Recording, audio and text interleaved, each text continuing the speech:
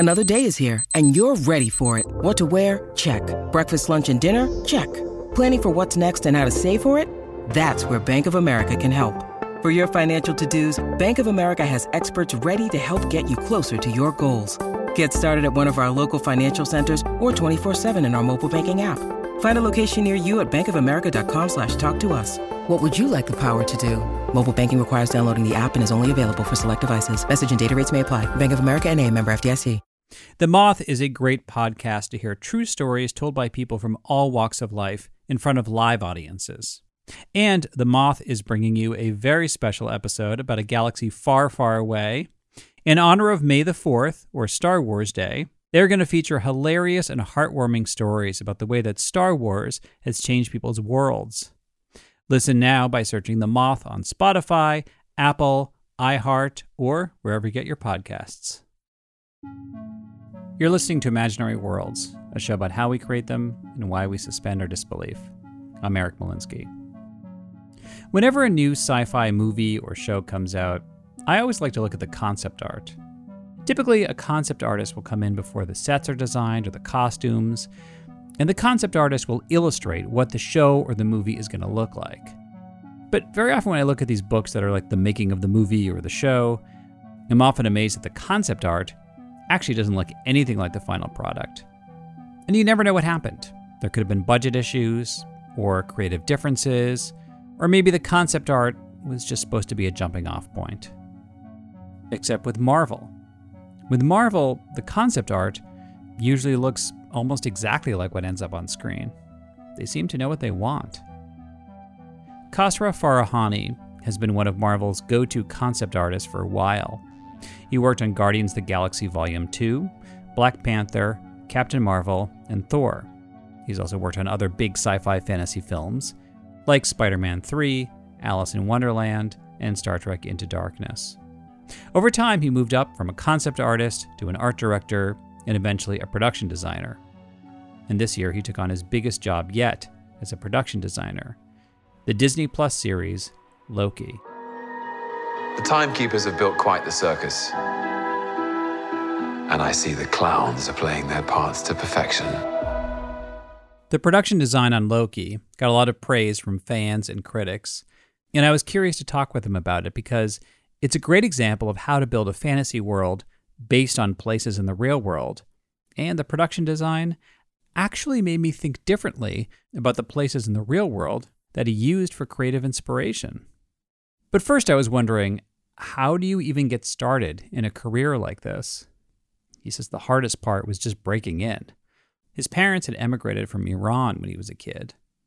I didn't have any connections, despite growing up in LA. At the time, the business has changed a lot since I've started, but certainly when I began, it was a very centralized business concentrated in Southern California, and to a great extent, people who worked in the business, had connections to the generation of people who worked in the business before them, and there's a lot of like nepotism and families working in generational kind of lineages in the business. And, my family immigrated to this country in the late 70s, and my parents, they don't work in the business. So I didn't have any of that. For a while, he bounced around between freelance design jobs. And then I got a call from a friend who was a concept artist, is what they call them, a concept illustrator. They were looking for some help on a project that ended up being Corpse Bride, Tim Burton's Corpse Bride. And the type of help they were looking for was they wanted an intern. So I was an intern on that movie, but it was still a foot in the door and an excellent way to get exposed to what a concept artist was, what the art department did, what the different roles are, how you interface with script, how you interface with director. All that stuff was a kind of revelation to me. And he eventually found a mentor, Bo Welch. Bo Welch is one of the few production designers I've actually heard of, because Bo Welch worked on Men in Black and several Tim Burton movies, including Batman Returns, Beetlejuice, and Edward Scissorhands. Ooh, this is some huge house, isn't it? Thank goodness for those aerobics classes. And when I saw those movies, well before IMDb existed, I had to look up who the production designer was, because those sets were so memorable. Khosrow first met Bo Welch in 2009. They did a string of projects together, including Men in Black 3 and the Netflix show, A Series of Unfortunate Events. I learned everything working with him. I mean, Bo is a dear friend, and Bo has a singular view of design, and he can collide humor with elegance in design very easily. His proportional sense, I mean, so much of design is about proportions, how big something is relative to something else, and how much of this versus how much of that, which is, that's the most essential language of aesthetics, whether you're cooking pasta or making a painting or designing a building or designing a set. It's all about proportions, and Bo's proportional sense is amazing. Well, it's interesting what you're saying about proportions, because, I mean, that's, I was thinking about Tim Burton. So obviously he's a good fit with Bo Welch because, yeah. I mean, Tim Burton also has this really playful sense of design and proportions. Absolutely. I mean, I think they have a complementary aesthetic because they share whimsy. Tim Burton's obviously has a macabre take on whimsy, and Bo has a more kind of designy or elegant, beautiful take on it or whatever. And the two of them meld together so amazingly well. Well, you mentioned whimsy and humor. I mean, it's funny because I think those are words that people would not normally associate with set design or production design. Mm-hmm. Why do you think that's important as opposed to like what? Like being too grand, too heavy-handed, too humorless? Well, I think that whimsy is really important because, like, if you look at cartoons, there's an austerity to the visual complexity of the image. I'm sure you can find complex images in animation, but generally, if you think back to what you think of cartoons, it's about embracing the two-dimensional look. Even Pixar films rely so heavily on two-dimensional image-making ideas, like layout artists. All those folks still have a big role in the way those things look. And I think that the reason why those images are so impactful is because they have a really rigorous sense of, I'm going to use a technical term, sequential design. So sequential design is basically this, creating a sequence or a hierarchy within an image, where to look first, So you try to create this using different kind of triadic elements, like a small object, a medium object, a big object, a circular object, a square object, a triangular object, a white object, a gray object, a black object. Using these things, you create a really impactful and quick to read image that tells the viewer where to look first and where it looks like and where it looks good. And I think that if you're doing this well, there's a degree of simplification in the image that you have done. I think that becomes associated with whimsical forms. Part of whimsy, I think an essential part of whimsy is simplification. And I think a part of elegance is also simplification. So I think there's a bridge there between those ideas. After the break, we'll learn how Khosrow used whimsy and simplification to bring to life something that didn't sound very whimsical, the sprawling intergalactic bureaucracy of the Timekeepers in Loki. Hey, it's Kaylee Cuoco for Priceline. Ready to go to your happy place for a happy price? Well, why didn't you say so? Just download the Priceline app right now and save up to 60% on hotels.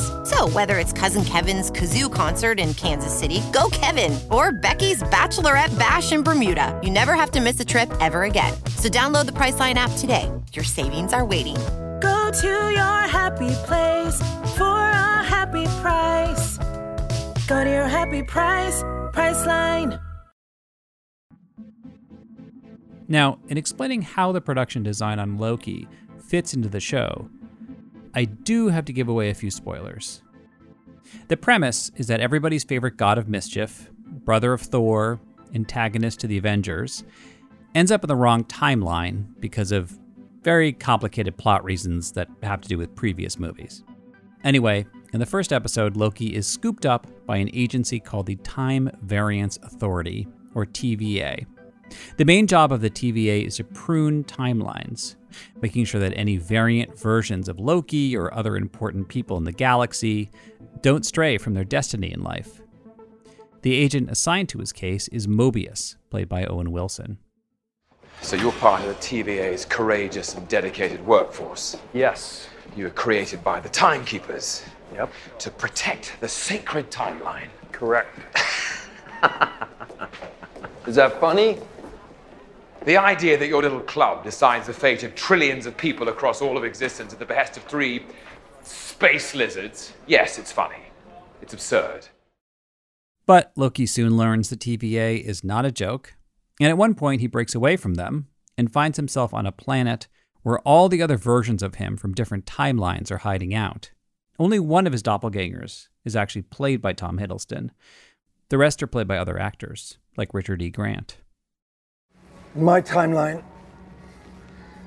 everything proceeded correctly my entire life until Thanos attacked our ship. So you didn't try to stab him? Certainly not. Take no offense, my friends, but blades are worthless in the face of a Loki sorcery. This planet is also littered with discarded objects from other universes, and that inspired Cosgrove to create one of his favorite sets in the show, the underground headquarters of the Lokis, which he decided would be an old-fashioned bowling alley. That was not in the script. It was just written as an underground temple, was pretty much all it said.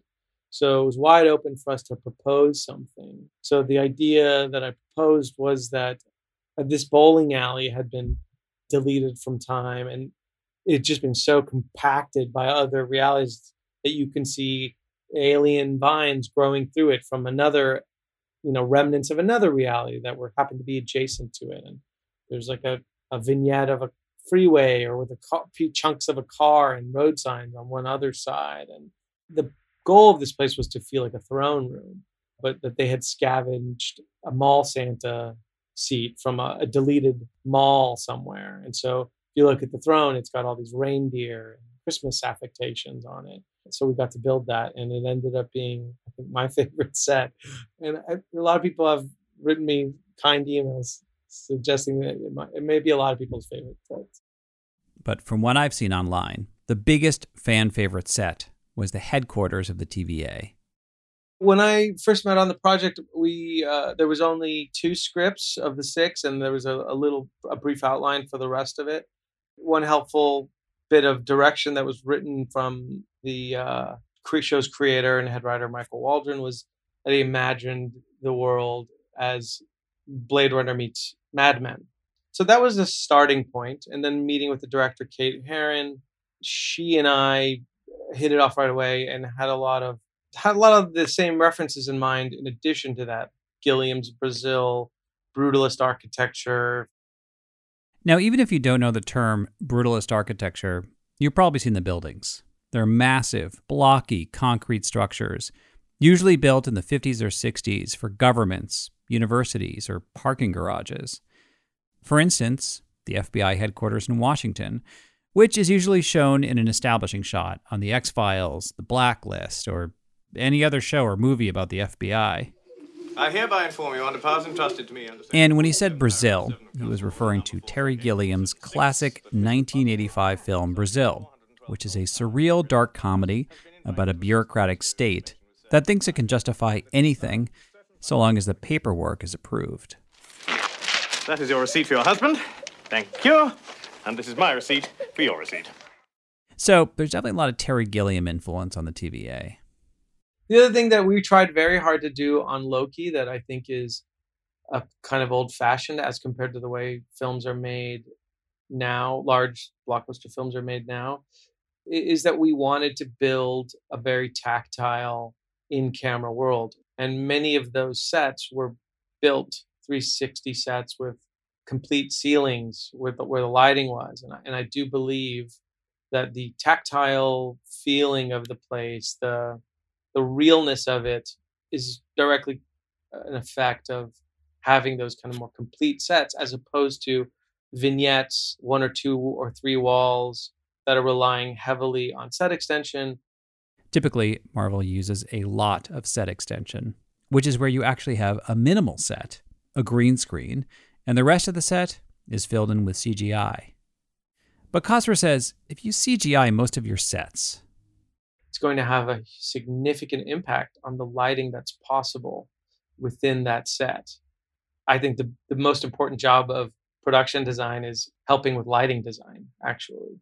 So if your ability to do dramatic lighting has been taken away because the lighting is being prescribed by the needs of a visual effects set extension, then one of your very important tools to elicit an emotional response has been taken away from you. But one of his big sources for inspiration came from the real world, a place that many listeners in the US will know all too well, the DMV, the Department of Motor Vehicles, where we have to wait in line seemingly forever to get our license renewed. The TVA is it's the DMV, if you will. It's this metastasized version of this post-war, well-funded, but kind of hapless, labyrinthine bureaucracy. That, I grew up in Southern California. Huge amount of the architecture that my primary school, my middle school, my high school, the post office, the literal DMV, all of these spaces were mid-century institutional architecture built on the heels of the victory in World War II, which led to a population boom in California. And so there's this huge influx of this modernist institutional architecture that's here. So that's like one big influence for it. And then you crash land that into brutalist architecture that was quite common in London, where Kate, our director, grew up. And you start to get some of this weighty, grimy world contrasted with elegant, streamlined, simple silhouette architecture. I'd say an example of something that I was able to propose that resonated with the group and we ended up doing it is the processing chambers. So people may remember from the show, he enters the receiving room, which is this kind of circular room with a big orange desk. And then he's shoved into this series of very Gilliam-esque metal rooms, one where his Asgardian clothes are burned off, and one where he's the sign for everything he's ever said in his life. Please sign to verify this is everything you've ever said. What? One where a scanner scans him to make sure he's not a robot. Please confirm to your knowledge that you are not a fully robotic being. We're born an organic creature and do in fact possess what many cultures would call a soul. What? To my knowledge? Do a lot of people not know if they're robots? Thank you for your confirmation. Please move through. Those were not in the script originally. It was a more visual effects intensive imagination of things. Not so clear, I think, in my opinion, and really expensive for how short the page count was. I proposed this idea of this Gilliam-esque kind of hamster run idea, which would hopefully get across right away to the audience the dehumanizing nature of the TVA, in that he's literally just being dropped through trapdoors to save time. So the TVA got us thinking a lot about the way that office spaces are portrayed generally in sci-fi. Mm-hmm. Like you mentioned Brazil, but there's also The Adjustment Bureau, which was a movie based on a Philip K. Dick story. And they're kind of like the TVA, and they monitor time, but they all dress in these kind of mid-century outfits with, like fedoras. Mm-hmm. Also, in The Hitchhiker's Guide to the Galaxy, they're the Vogons, which are like this species of bureaucrats, and they use really retro technology as well that's kind of integrated into hard sci-fi. Mm-hmm. And even The Good Place, Michael the Demon, where he worked, was kind of like an old-fashioned office from hell. So why do you think this works so well in these worlds where you could have literally anything, but the characters are, they've got like stacks of paper and they're using pens and stamps. And if there's a computer, it's like this clunky first generation computer, or, like on Loki, you've got a dot matrix printer. I think maybe it has something to do with relatability and offering something of a bridge to the audience. I mean, for us, the way I sort of justified this in my mind is that, like, it's an institution. It's a big institution. Institutions get huge infusions of funding at intervals. You might get a huge chunk of money in this decade, and you might do a bunch of new buildings, and you might buy a bunch of computers and furniture, and then you may not get funding again for 4 or 5 decades or 3 decades or something, and certainly schools and colleges and places that I've spent time have this look about them, so that there's a cohesiveness to all the equipment, and yet it's all clearly not brand new either.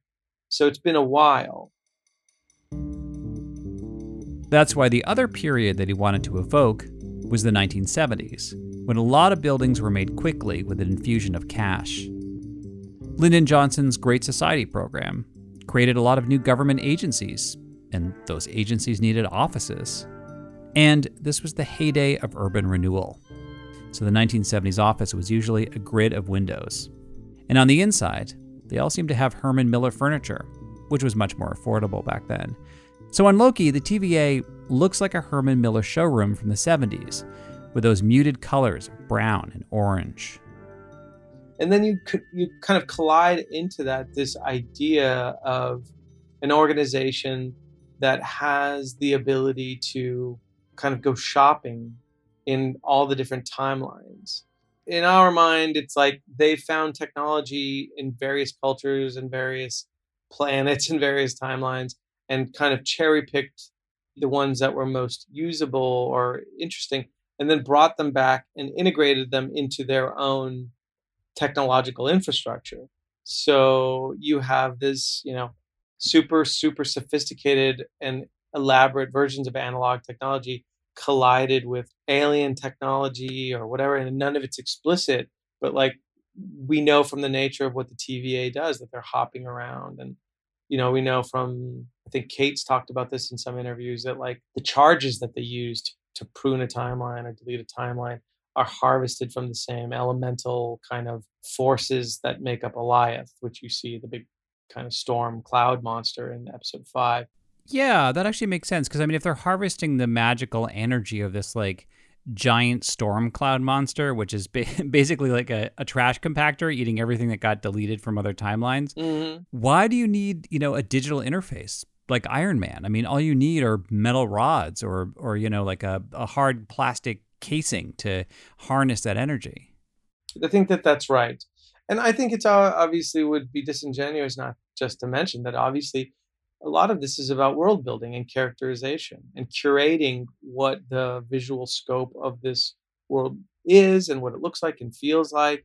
Because while there's things that you're telling the audience explicitly in terms of events you're depicting and things people say, there's a lot you're telling them, maybe more so that you're telling them about the world and how it feels implicitly by the images you create and by these rules that are never kind of explicitly acknowledged, but they can see that all this stuff sort of looks like it's part of the same world, and all of it's this, and why is it mid-century modern and not, Art Deco or, whatever from the mid-19th century or something. It's like all those things have cultural associations that we are trying to harness. I think the TVA and other fantasy offices that use retro technology are tapping into a design issue that's been hotly debated: skeuomorphism. Skeuomorphism is the term for when something digital looks like the thing it replaced in the real world. So on the iPhone, the phone icon is a white outline of an old-fashioned phone. On Zoom, the microphone button is a picture of an analog mic. A lot of designers hate skeuomorphism.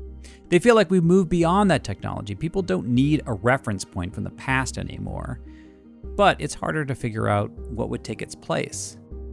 But with these offices and fantasy worlds, they're kind of doing the opposite. It's like skeuomorphism in reverse. So putting something like a word processor in a fantasy office can evoke a certain kind of feeling, because in the real world, people who remember using that technology are either retired or on the verge of retiring. Those associations are nostalgic, but they're powerful because those associations have so much more influence over an audience member's emotional reception of something, I think, than anything you can write or build or design. If you can tap into that well of life experience, however, either through the script or the design or whatever, I think you stand a chance of making an impact. So I also read you said that the themes of Loki and the TVA are all about the battle of free will versus determinism. Yeah. How do you express that in the production design? Sure. Well, I mean, I think institutional architecture is kind of a very literal representation of not free will, let's put it that way, of taking the broad, infinite analog spectrum of one's life decisions and funneling them into a DMV-like queue where you go this way or that way, and you may not even have a choice between the two. You might be prescribed to you. Cubicles and repetitiveness, infinite repetition of the offices. When you look through the large arches and you do see the set extension, which is basically taking that chronomonitoring set that we built and replicating it at infinitum to the horizon. Or when you're looking at the overlook and you see the expanse of the Mobius and Loki, see the expanse of the TVA, which is some combination of Brasilia and Super City futurism from Metropolis or something like that. That's not real. It is, and unfortunately, so is all the paperwork. Good tinder for your fire, though. Come on. This place is a nightmare. That's another department. Now that department I'll help you burn down. That's what I think is the strongest visual representation of that theme in our show. Another reason the design of the TVA fascinates me is because we're at a crossroads in history. During the pandemic, there have been a lot of articles about offices, whether we need to go back to them. And if we don't, what do we do with all those buildings? Where I live in New York, that's a big question. And how come every time people try to reinvent what an office could be, we end up with cubicles again? I know that the cubicles have they got a bad rap and they went away. And I think that they're still coming back in some ways, because I think some people didn't like being in a bullpen, not having even a modicum of privacy that a cubicle offers you. I mean, I think it's unclear what work environments are going to be like and how much people's appetite to work at home, what the longevity of that is, because I think that could get old and people will want to try to find some kind of a middle ground. And Sci-Fi is a great place to explore these questions of where we want to work and how we want to work with others. Because for the time being, Loki, the trickster god who loves chaos, unless he's the guy in charge, is now working for the TVA. And he's not going anywhere soon. Khosrow just began production design on Loki Season 2. That's it for this week. Thank you for listening. Special thanks to Khosrow Farahani. By the way, classes are starting very soon for the fall semester of my course at NYU on creating your own podcast. The class is virtual, so you can take it anywhere. And you can sign up at the NYU School of Professional Studies website. My assistant producer is Stephanie Billman. You can like the show on Facebook. I tweet at eMalinsky and Imagine Worlds Pod.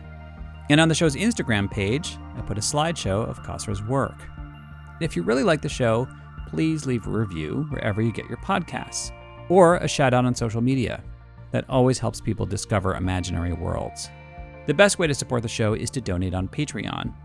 At different levels, you get either free Imaginary World stickers, a mug, a t-shirt, and a link to a Dropbox account, which has the full-length interviews of every guest in every episode. And we just lowered the pledge for the Dropbox account, so you can now access it with a pledge of $5 a month. You can learn more at imaginaryworldspodcast.org.